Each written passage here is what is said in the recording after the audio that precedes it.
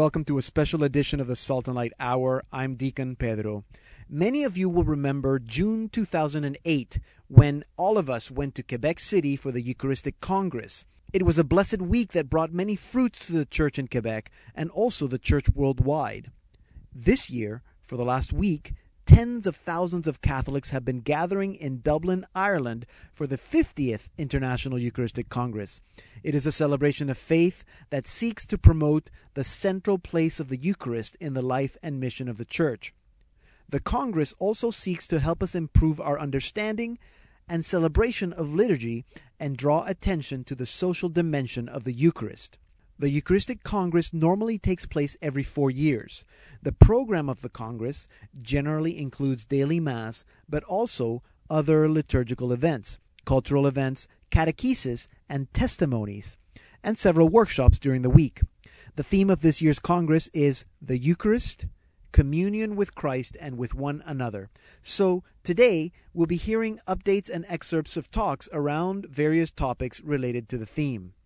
Salt and Light's Krista Matrenko, Sebastian Gomes, and Father Thomas Rosica have been in Ireland this whole week and bring us several highlights. But first, let's begin, as we always do, with a song. So here is the Eucharistic Congress's theme song, Though We Are Many. Though we are many, we are one body, we who come to share this living bread, cup of salvation, shared among all nations, nourishing us now and evermore.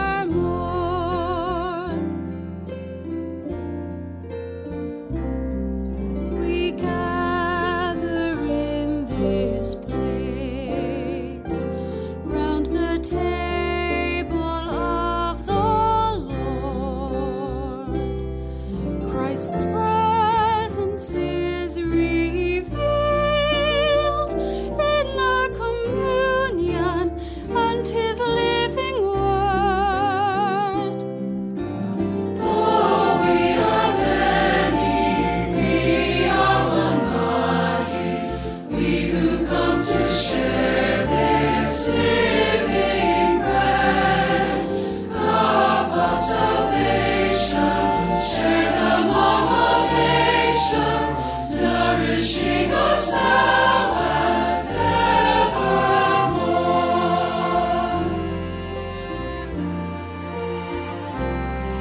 Now our communion records Christ's death and resurrection. This living sacrifice is our salvation now and evermore. Though we are many, we are one body, we who come to share this living bread, cup of salvation, shared among all nations, nourishing us now and evermore.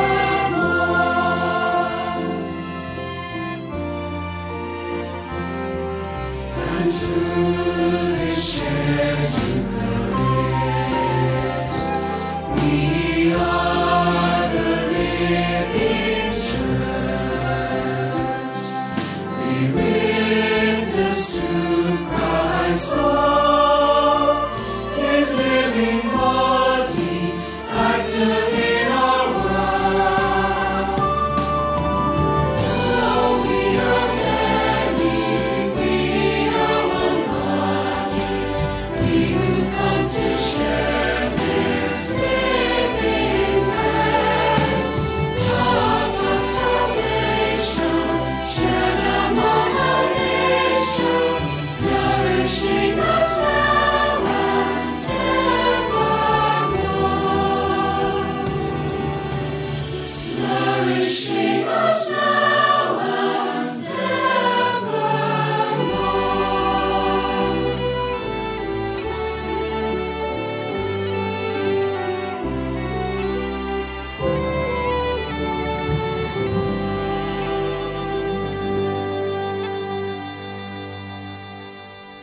That was the theme song for the 50th International Eucharistic Congress, Though We Are Many. The song was written by well-known Irish liturgical composer Bernard Sexton.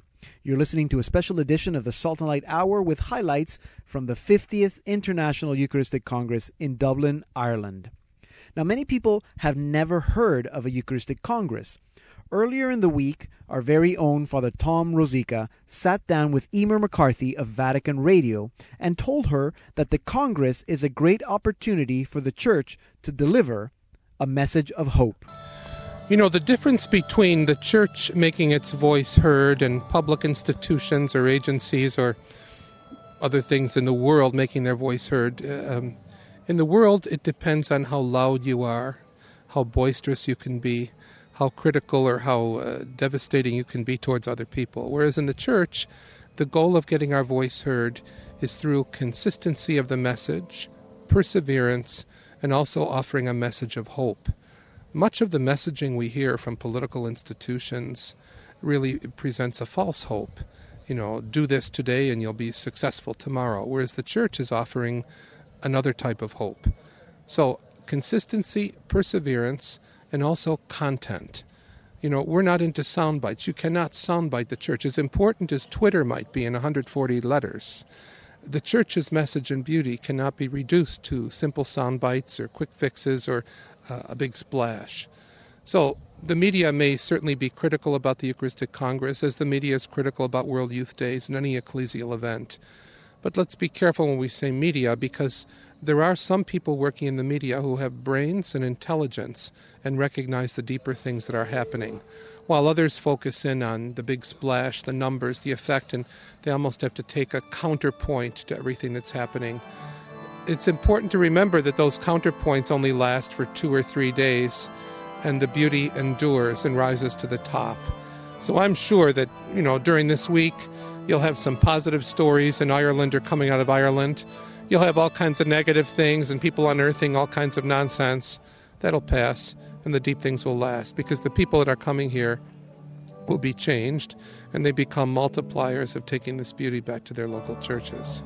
Archbishop Martin said this Congress is not a popularity contest. It's not about the numbers. It's about how people participate. They're gathering to pray. Over 1,000 have come from Canada and North America, but there are also smaller groups of pilgrims from all over the world. I think it was Cardinal Ouellette who hosted the last Congress, who described the Congress in Quebec as a turning point for the Church in Quebec. Was it really that way?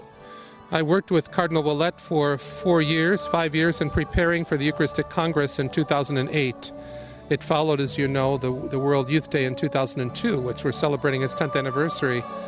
The World Youth Day in Canada was a turning point as well. The backdrop of the World Youth Day for Canada was, of course, the massive sex abuse in North America, all kinds of political crises, September the 11th, and that becomes the stage against which an ecclesial event unfolds and explodes onto the scene. The Eucharistic Congress in Quebec was more than a turning point. Cardinal Ouellette then and now continues to say it was a resurrection of sorts, that a church that was believed to be dormant, a church that was not producing fruit, suddenly came alive. I will never forget the Eucharistic Congress in Quebec, because it was almost a public proclamation that we are here, we are alive, and there is still life here pulsating under the surface. The Eucharistic Congress will do the same here. The huge challenges in Ireland, economic and political challenges, the sex abuse crisis that Ireland has gone through, the lack of credibility and trust in its church leaders.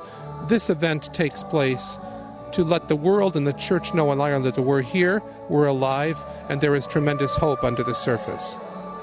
You're going to be giving a keynote speech. You were invited to give one of the keynote speeches, one of the interventions during the week of catechesis and workshops, and you're going to be giving it on Thursday, I believe, looking at the joy of priesthood. That's a challenge when we see a decline in vocation. So what will you be talking about, and how will you communicate this message to the people who will come to listen to you? When they invited me to do this a year ago, I remember smiling and saying, shouldn't it be the crisis of the priesthood or the lack of vocations or the mess in your country?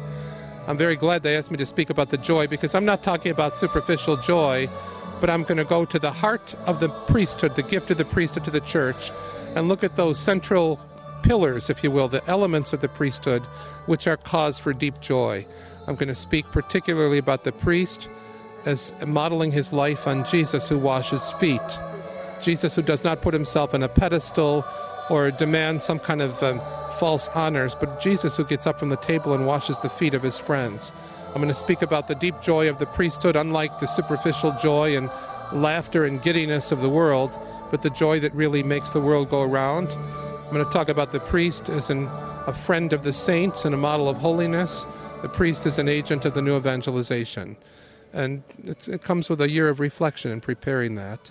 I shared the ideas with my staff just before leaving in Toronto, and they're all young adults, and they said, no, that's exactly what the priesthood is. So that's what I'm going to try to do, is say that despite everything that's happened, and because of everything that's happened, the world and the church need priests. The opposite of a priest is a consumer, somebody who amasses, spends, and everything else, and thinks about himself. A priest is somebody who spends himself for others. And in a world that's highly consumer, we need the example of the priest right now, not only for the church, but for the world. That was Father Thomas Rosica speaking with Emer McCarthy of Vatican Radio. Here now is Salt and Light's Alicia Ambrosio from Salt and Light's coverage of the Congress. The Eucharistic Congress is underway in Dublin. Each day begins with small group sessions on specific topics, followed by catechesis and witness talks on the main stage. Brother Alois Lozier of the Taizé community spoke about how baptism unites all Christians to the body of Christ. Christ makes all the baptized ambassadors of reconciliation in the world. We are the body of Christ, not in order to feel good together and to withdraw into ourselves, but to reach out to others. The human body has the calling of expressing the person on the outside. Likewise, the body of Christ has the calling to express that Christ wants to reconcile all humanity. We cannot receive unity with God without receiving unity among all human beings. That was Brother Alois from the Taizé community.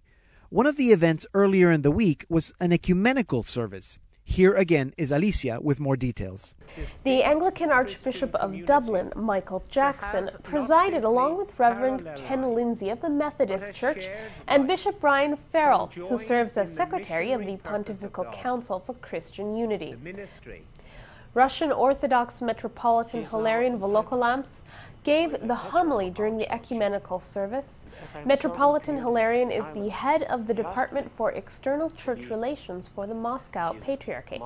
He pointed out that even though receiving communion is an individual act, it is also an act of community, pointing out that churches prohibit the celebration of Eucharist when there are no faithful present. He also spoke about Europe and the loss of its Christian roots. Baptism and the Eucharist in their interrelation make it possible for us to come to a deeper understanding of the conciliarity of the Church and to feel the authentic meaning of the social community based not on partiality, but on charitable service for our neighbors who find themselves in need. In the Eucharist, Christians find the identity of the people of God reconciled with the God of humanity. In this we find a source of tremendous power capable of opposing the degradation of the individual and society brought about by this world. During the ecumenical celebration, water was blessed and 12 concelebrants representing different denominations sprinkled the congregations with holy water. You're listening to a special edition of the Salt and Light Hour with highlights from Dublin's International Eucharistic Congress. The Olympic torch for the Congress in 2008 in Quebec was a replica of the Ark of the Covenant. The symbol for Dublin is a bell. The pilgrim bell visited every diocese in Ireland carried by the faithful. International Eucharistic Congress.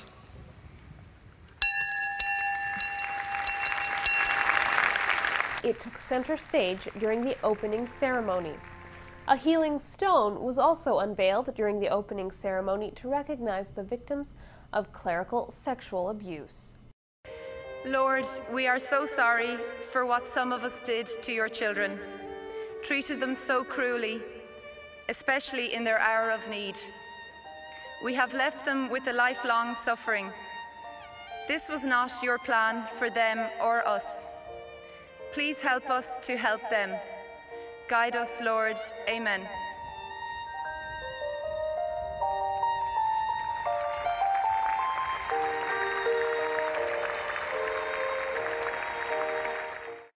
Cardinal Marc Ouellet celebrated the opening Mass for the Congress.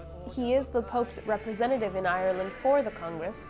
In his homily, he mentioned the suffering the Church has faced in Ireland. He told pilgrims they were gathered because the Lord himself calls the faithful together to celebrate. Cardinal Ouellet also spoke about spiritual communion during his homily. How fitting it is that in God's providence, this gathering takes place here in Ireland.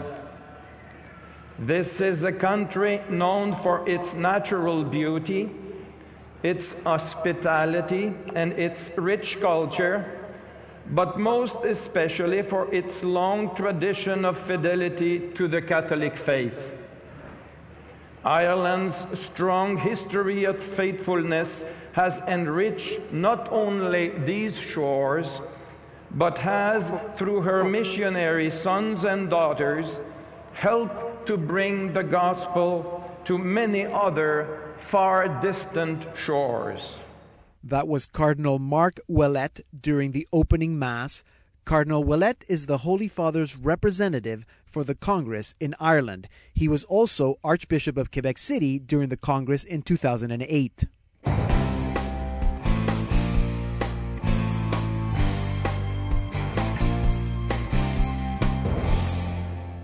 There are some 1,200 Canadian pilgrims attending the Eucharistic Congress, the biggest national group registered, and so there have been several masses for Canadians.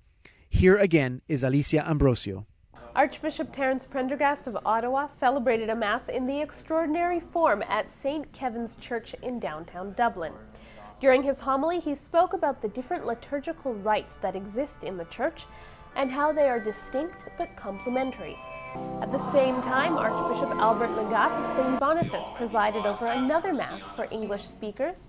Archbishop Legat drew on the works of St. John Chrysostom, saying that God wants to draw love out of all things. Also celebrating that Mass, Cardinal Thomas Collins of Toronto, Cardinal Laurent Monsengo of the Congo, and Cardinal Peter Turkson of Ghana. Our Sebastian Gomes and Chris Dimitrenko are on the ground in Dublin, and they caught up with some of the Canadian pilgrims taking part in today's events. I'm here with two of the Canadian bishops who are here at the International Eucharistic Congress, Bishop John Boissonnault from Toronto, Auxiliary Bishop, and Archbishop Michael Miller from Vancouver. Now, the theme is communion, and we just celebrated communion with all the pilgrims of Canada, and really an impressive group of people. And I understand that you have a very large delegation coming from Vancouver, Archbishop. We do, Chris. I think that there are about 200 from Vancouver, from various parishes, and 8 or 9 Vancouver priests who are here to join with others from around the world, including from Toronto. From Toronto. Now, what do you hope that the pilgrims coming from your diocese experience? What do you hope that they're able to bring back and share with their fellow parishioners? Well, one thing I think is the continuity. Most of them were in Quebec City, and I think that's why the Canadian delegation is so large, because they have experienced already what the Eucharistic Congress can do.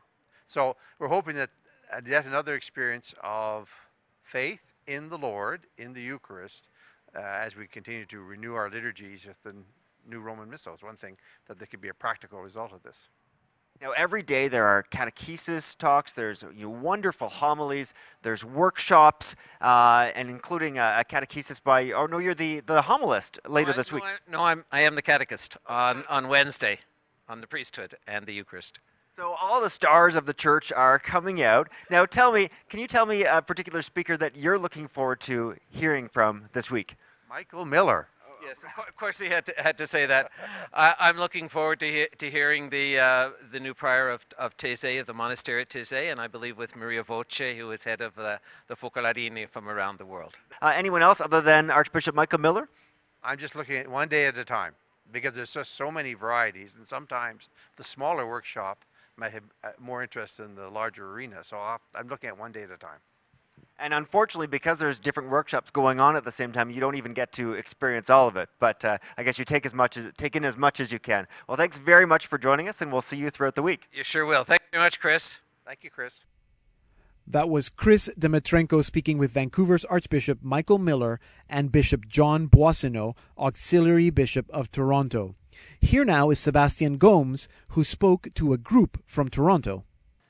We've run into a delegation from the Toronto Diocese. This is Femi and his wife Rose from Mississauga. What parish are you from, Femi? St. John of the Cross on Glen Eyrie, Mississauga. And what brought you to Dublin for the Congress? Well, we came to look at the Eucharistic Congress to have a spirit-filled environment for 8 days. We were in Quebec 4 years ago, and it was a nice experience. So the charging for the last 4 years should have gone down, so we came here to renew the Eucharistic feeling again for the next 4 years. Great. Is there something particular that you're looking forward to at the Congress this week? Well, the Congress is like a spiritual Olympics for Catholics, where you come all over the world, everybody brings their own idea, and you experience the spirit feel. Eucharistic is the key point of Catholicism in celebration of Mass. So seeing people from all over the world every 4 years like an Olympic is a nice thing for every Catholic to be there. So I'm happy I'm able to make it. Right. Oh, great. I hope you enjoy it. Thank you so much for your time. Thank you.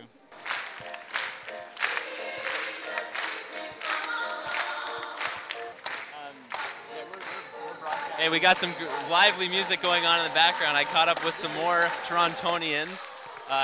They're from downtown. What parish are you from? We're from Our Lady of Lourdes on Sherbourne, in downtown Toronto. A couple blocks from my house. This is a great connection. What brought you to the Congress? Well, this is our third time of attending the Congress. We attended the first one in Poland, 1997. Then we attended the one in Quebec in 2008. And this is the third one. The last two ones that we attended, we had very, very great experiences. You know, having reunion of our people, celebrating Mass, and you know, witnessing to a lot of good things. And it had very, very tremendous spiritual impact on us. And we felt that as long as we live, we will continue to attend the Eucharistic Congress subject to the Congress. And that's why we are happy to be here.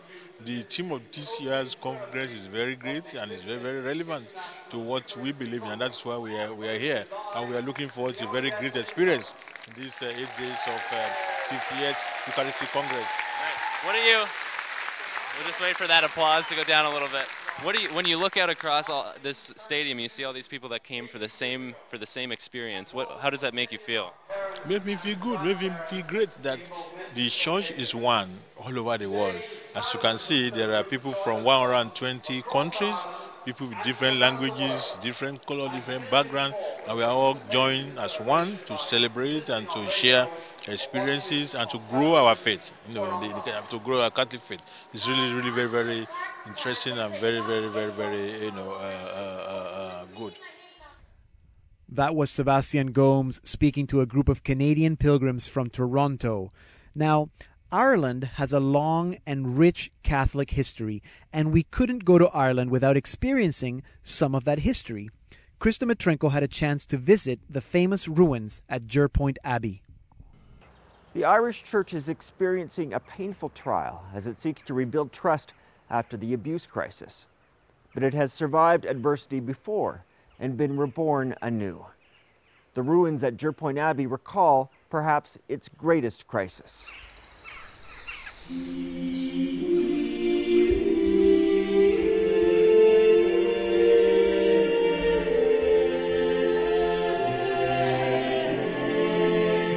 Well, Jerpoint Abbey was one of a number of different abbeys and kind of groups that would have come to Europe when the Normans very much came over, basically in the 1100s. So it was like the new way of teaching religion, and that's how these abbeys were formed. Yeah, unfortunately, in the 1500s with King Henry VIII and the Reformation, a lot of these old monasteries basically were given a choice, I suppose. You could be destroyed or change religion. And unfortunately, Jerpoint Abbey fell to the first choice, which it was destroyed. The windows would have been knocked out, the roof taken down or burnt out and things like that. So basically it was uninhabitable again.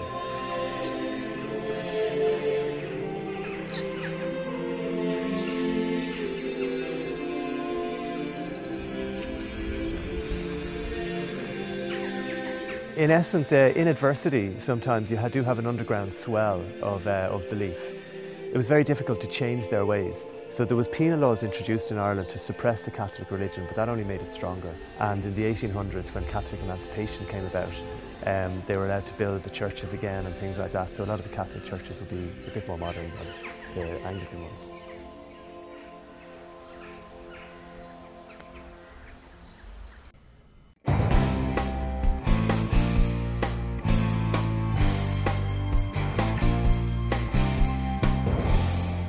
Have you ever wondered what it was like to live in the times of the Apostles? Well, this year's Congress offers a walkthrough exhibition called Through the Eyes of the Apostles, Capernaum at the Time of Jesus. Sultan Light Sebastian Gomes brings us more.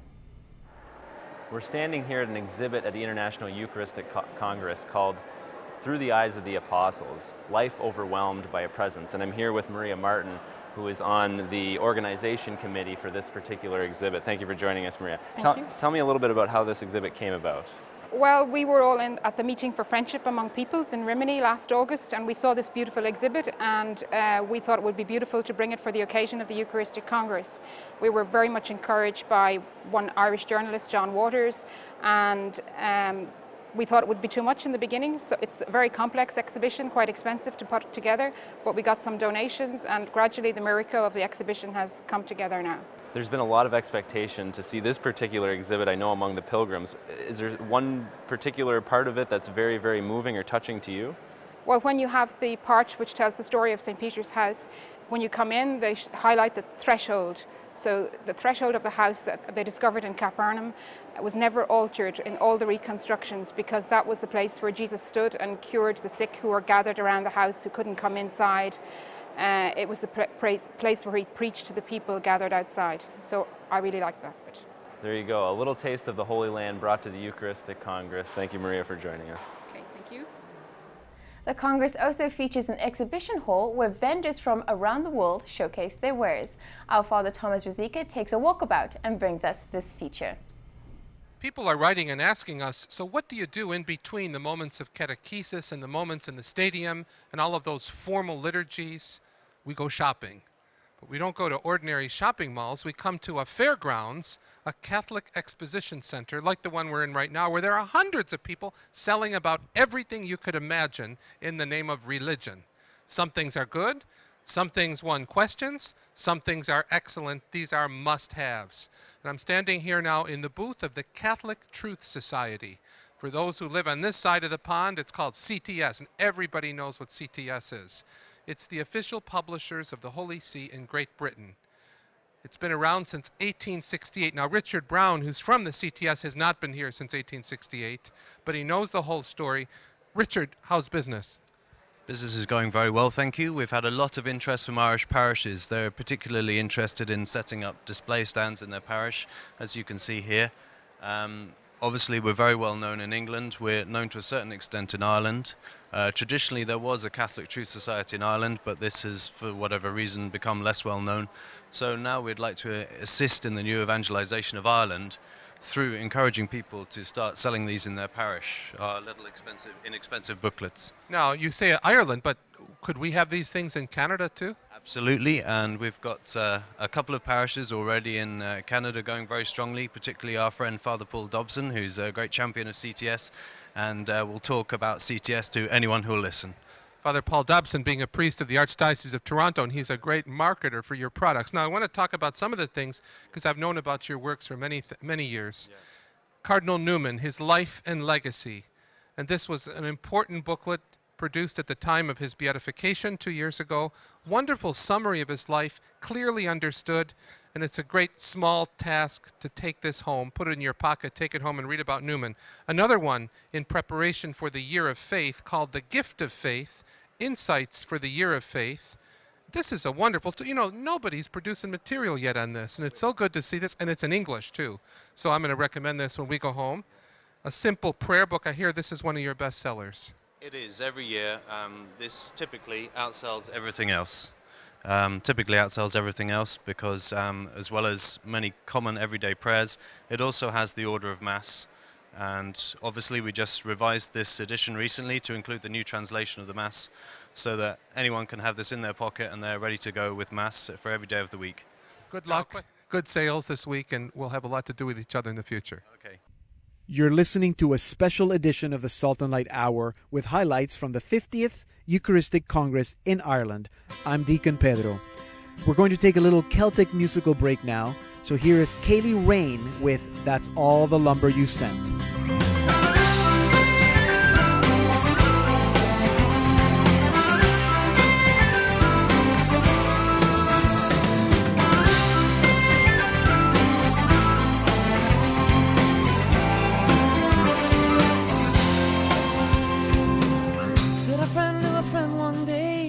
A man who passed away. St. Peter met him at the gate. Pete said, walk with me if you will, I'll take you to the house you built. The man said, I can't wait. Past a mansion made of stone, but with each new house he's shown, they get smaller by degrees. Stopped in front of a two-room shack. Pete said, I hope you're happy with that. Said, how can this be? Pete said, that's all the lumber, that's all the lumber, that's all the lumber you sent. Looks like the builder, man, he's got your number. That's all the lumber you sent.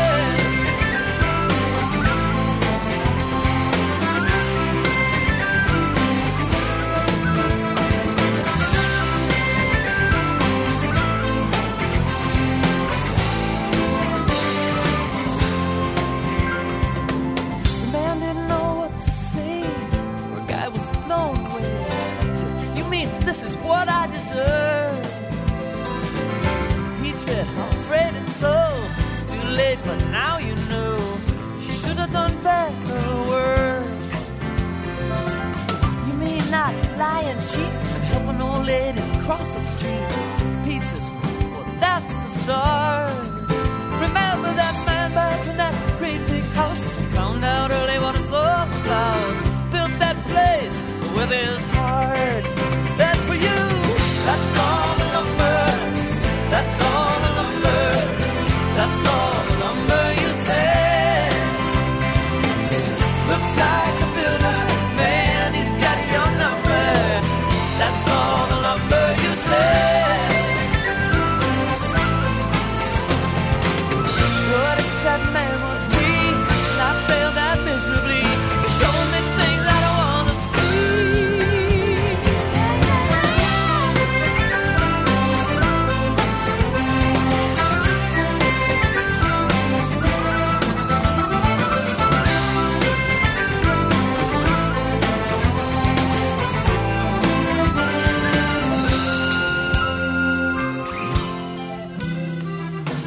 St. Peter, if you can, send me back to earth again. Is that something you can do?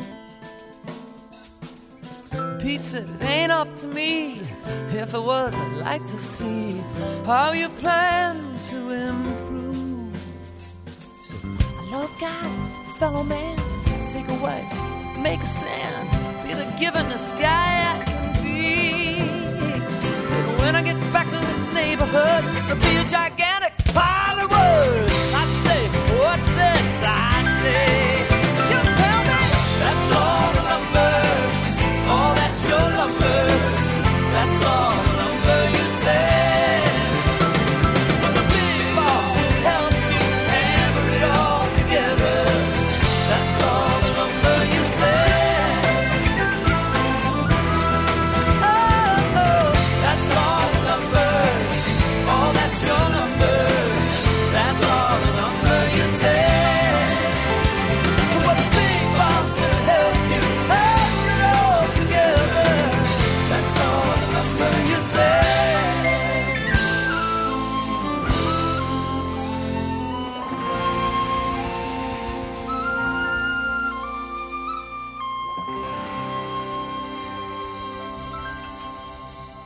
I'm Deacon Pedro, and you're listening to a special Eucharistic Congress edition of the Salt and Light Hour. We just heard That's All the Lumber You Sent by Kaylee Rain. You can learn all about Kaylee Rain and Bob Halligan Jr. at kayleerain.com. That's C-E-I-L-I, Kaylee Rain, R-A-I-N.com. One of the highlights of any Eucharistic Congress is all the great catechesis talks and catechists. On Tuesday, the catechesis was led by Archbishop Barry Hickey, Archbishop Emeritus of Perth, Australia. He spoke about the link between God's divine communion with his people and the covenant communion of marriage and family life. In his talk, he referred to two papal documents, Familiaris Consortio and Sacramentum Caritatis, as he explained the role of the Eucharist in supporting and nourishing Christian marriage. In marriage, where there must be love and there must be communion. So God sanctifies the intimate love and embrace of husband and wife in marriage as they give themselves totally to each other. This is the image of God's love for us, as St. Paul taught. The Holy Father also pointed to the link between the Eucharist and the family. He said the Eucharist not only nourishes family life and marriage and deepens its communion with Christ, it also includes the aspect of sacrifice. It's an essential part of it all. Here on this side of eternity, sacrifice is necessary. The Eucharist, what does the Eucharist celebrate? The Eucharist celebrates the death and the resurrection of Jesus, his passion and his death, when he gave his body and he poured out his blood for us. His love for us was sacrificial, and it becomes real for us whenever we celebrate the Holy Mass. Jesus is there with the wounds in his hand, with the signs of his passion. And so the Holy Father said marriage is like that. He was deeply conscious of the sacrifice that is necessary in every marriage, to hold that marriage together, to express love, to express forgiveness, to be witnesses to the children, to know how to raise children, how to look after one another in sickness and in health, how to get up 3 or 4 or 5 times a night because the child is sick. All these things are sacrifice, but they're done with love. That too is part of this wonderful vision of Christian marriage. Pope Benedict XVI, in Sacramentum Caritatis, a Latin phrase which meant the sacrament of love. He was talking about the Blessed Eucharist mainly, but we can also say it means the sacrament of matrimony is the sacrament of love. That was a portion of Archbishop Barry Hickey's catechesis session at the Eucharistic Congress. Archbishop Hickey is Bishop Emeritus of Perth, Australia. Each catechesis session is followed by a testimony. One of these talks was given by Carl Anderson, Supreme Knight of the Knights of Columbus, who spoke about the vocation to marriage and family and its role in human redemption. Every vocation has a unique role in the new created order of redemption. In marriage and family, the closeness of family members means we are caught up together in a common journey of redemption. We learn our roles from one another because the mere presence of another person proposes a relationship that advances us on our journey. A clear example of this is when parents bring home their newborn child. The child's mere presence awakens a new part of them. Parents care for their child, but the child guides his or her parents to draw deeper from the well of humanity. Parents draw closer to the child and to one another. The child teaches the parents the extraordinary meaning of the gift of self in the transmission and sustaining of human life. And the child leads the parents to realize something more. That reality expressed so beautifully since the time of St. Augustine. The measure of love is to love without measure. The child teaches the parents that to live in the authentic mystery of life, one has to draw our life more and more from God Himself. Only God's love, God's perseverance, God's compassion, God's truth, God's gift of Himself to us is what alone can satisfy us. That was Carl Anderson, Supreme Knight of the Knights of Columbus, who spoke on the importance of marriage and family. Another testimony was offered by Miss Breda O'Brien, a teacher and columnist for the Irish Times, who spoke about the importance of the family meal. In our family, the kitchen table is very important. The moment when each child left the high chair and joined the rest of us was a great moment. It's there that we learn to listen, to forgive and be forgiven. It's there that we are nourished, body and soul. It's there that we learn to be thankful and to give thanks in prayer for all that we have. In that way, it's the place where we first learn the meaning of Eucharist, of Christ present in our midst. If we want to relearn the value of the Eucharist, perhaps we also need to relearn the value of the kitchen table and the family meal. That was teacher and columnist for the Irish Times, Miss Breda O'Brien. Sultan Light's Chris Dimitrenko caught up with Miss O'Brien after her testimony. And I'm joined now by Breda O'Brien. We heard your testimony earlier, and you spoke about the messiness of family life. Do you think there's a lot of pressure on parents, particularly Catholic parents, to want to have a holy, happy family? I think there is, and I think parents put a lot of that pressure on themselves. They almost feel like they have to be perfect in every way in order to give good example. But one of the things I was trying to say in my talk is that a good family is not where bad things never happen. A good family is where when bad things happen, they're handled well. And for me, they're handled well if you rely on the grace of God. And now you also said that the problem in society isn't that we've lost our ideals of the family. People often say this, but in some ways that we've become too idealistic. What did you mean by that? Well, what I meant by that is there's a kind of mythology out there of the one, the perfect soulmate that's going to be your perfect fulfillment, and you've got to keep on searching until you find that person. And I actually think that's a dangerous kind of naivety, because if you did find the perfect person, what would they do with you? So my emphasis in the talk is on every person, every spouse, every husband, every wife working on overcoming their own selfishness, and then you get a marriage made in heaven.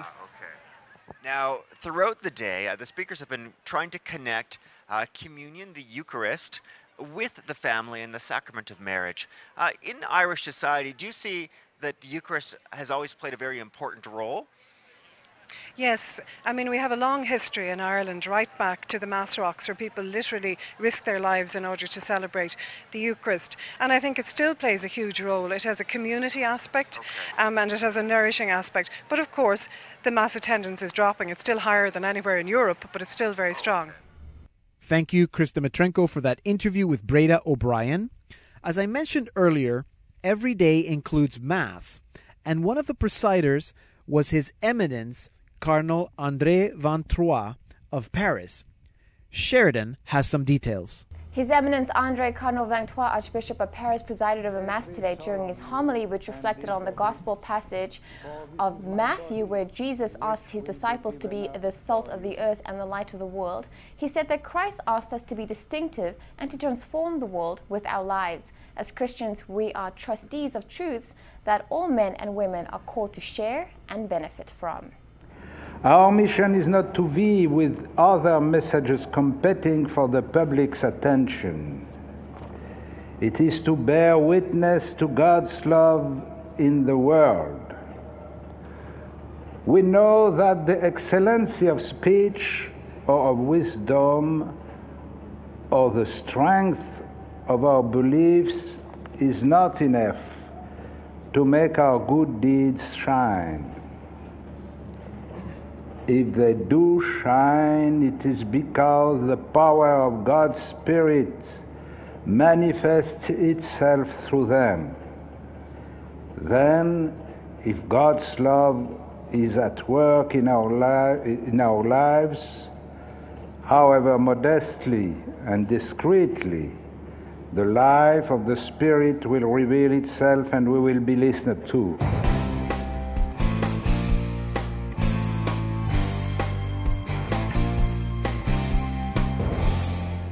You're listening to a special edition of the Salt and Light Hour with highlights from the Eucharistic Congress in Dublin, Ireland. I'm Deacon Pedro.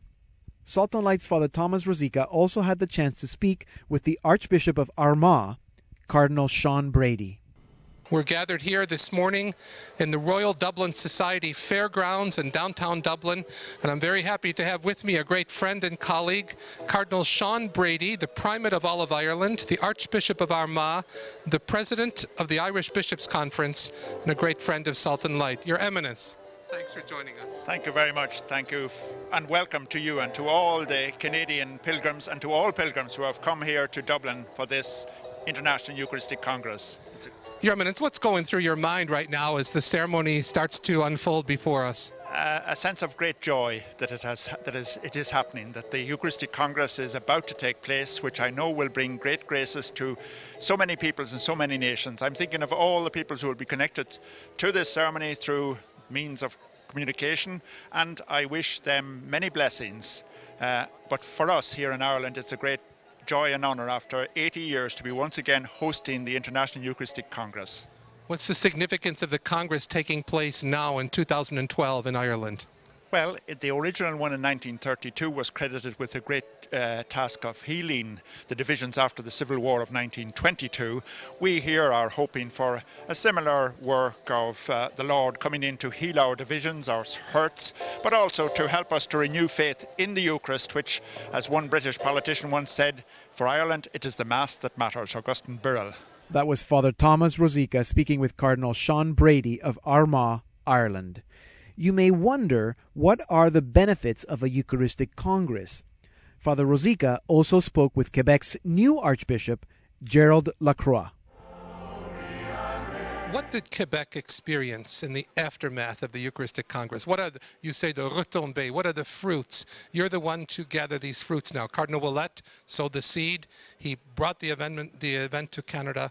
What are you reaping as a harvest? Well, you know, Father Tom, it's been 4 years now, and we are still reaping fruits from this wonderful Congress, International Congress of 2008. The young people were brought alive by this Congress, 3,000 volunteers in communications. That's where our department really began working, and we're still working. We're here this week with a team from ECDQ TV but a renewal in our relationship with the Lord and with the Eucharist, Eucharistic chapels that have sprung up, Eucharistic adoration, a better understanding on how Eucharist nourishes us and helps us to live our Christian life. But I would say also that the people of Quebec in a special way have rediscovered how proud we can be of our Christian faith and our roots and the presence of the Lord with us today to help us look forward. That was Salt and Light's Father Thomas Rosica speaking with Archbishop of Quebec, Gerald Lacroix. Quebec hosted the last Eucharistic Congress in 2008. Here now is Liam Lawton with his song, Hiding Place.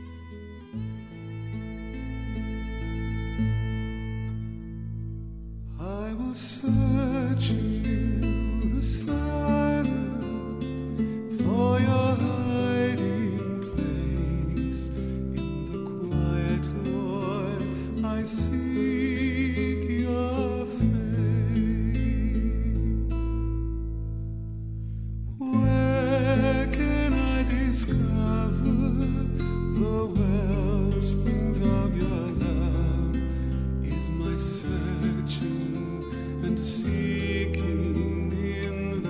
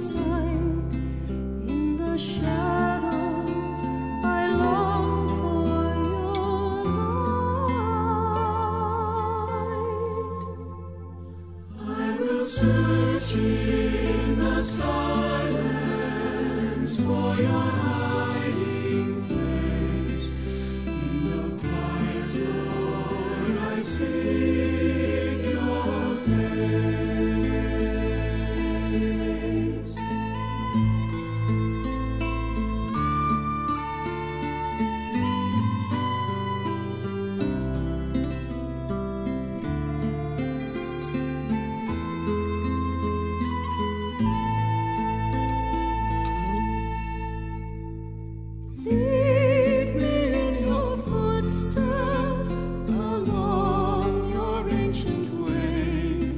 Let me walk in the love of the Lord. Your wisdom is my heart's wealth, a blessing all our days. In the silence I long for your word.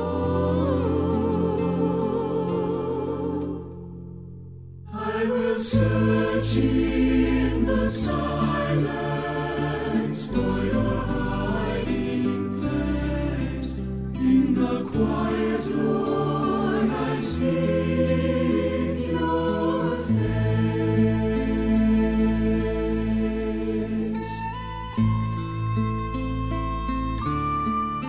That was Hiding Place by Liam Lawton from his album The Cloud's Veil, published by GIA Music. Singing with Liam was Teresa Donahue. You can learn about Liam Lawton at liamlawton.com. Earlier, we heard about Krista Matrenko's visit to Jerpoint Abbey. Here is Sebastian Gomes with a feature on another famous Irish heritage site, the Moon High Cross. By the middle of the 9th century, Viking ships landed on the coasts and on the riverbanks of Ireland. Many of them moved inland, pillaging the towns and the monasteries that they came across. But what they didn't take, and what has endured for over 1,000 years, are the Irish high crosses, a testament to the vibrancy of an early medieval Christian culture.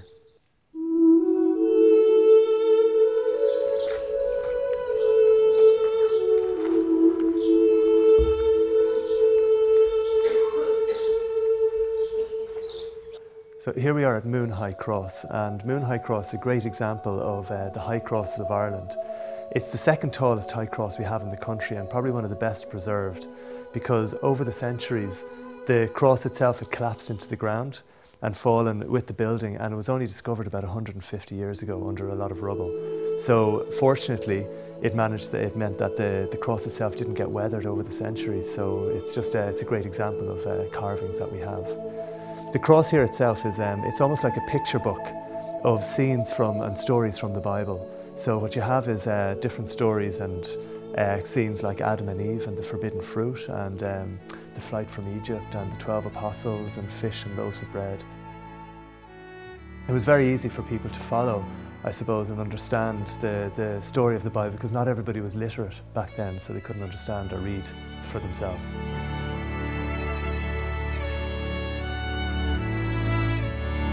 So the crosses generally would have 3 parts to the cross. So you'd have the base, the centre, and the capstone.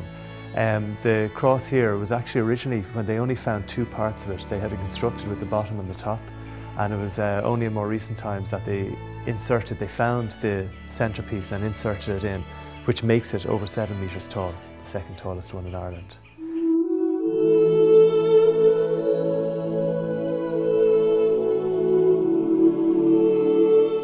Also, the pagan people were sun worshippers originally, because they were very into their farming, and the sun brought about the seasons, so they believed in the sun god. And it was a very easy transition for them to move over into Christianity, when in Ireland we implemented the circle on the cross, which basically is now what we call the Celtic cross. But it was easy for them to worship the cross because the sun symbol was in the cross as well.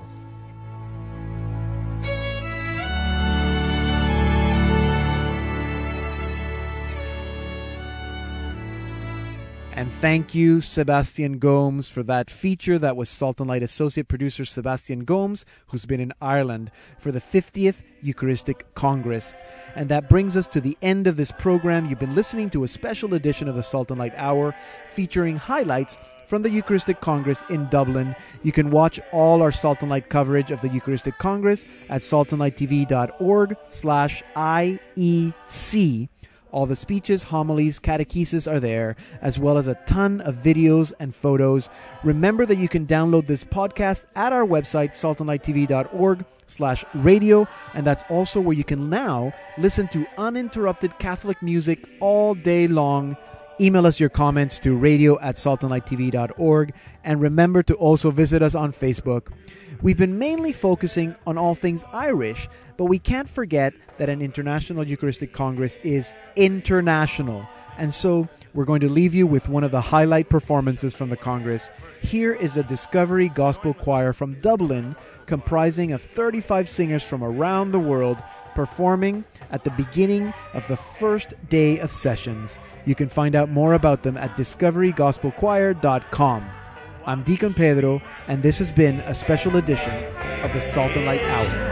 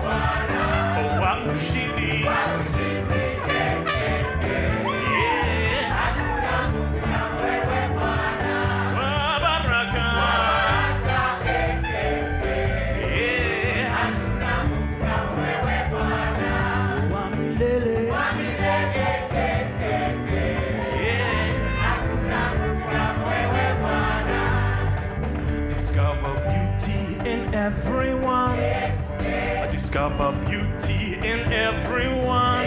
I discover beauty.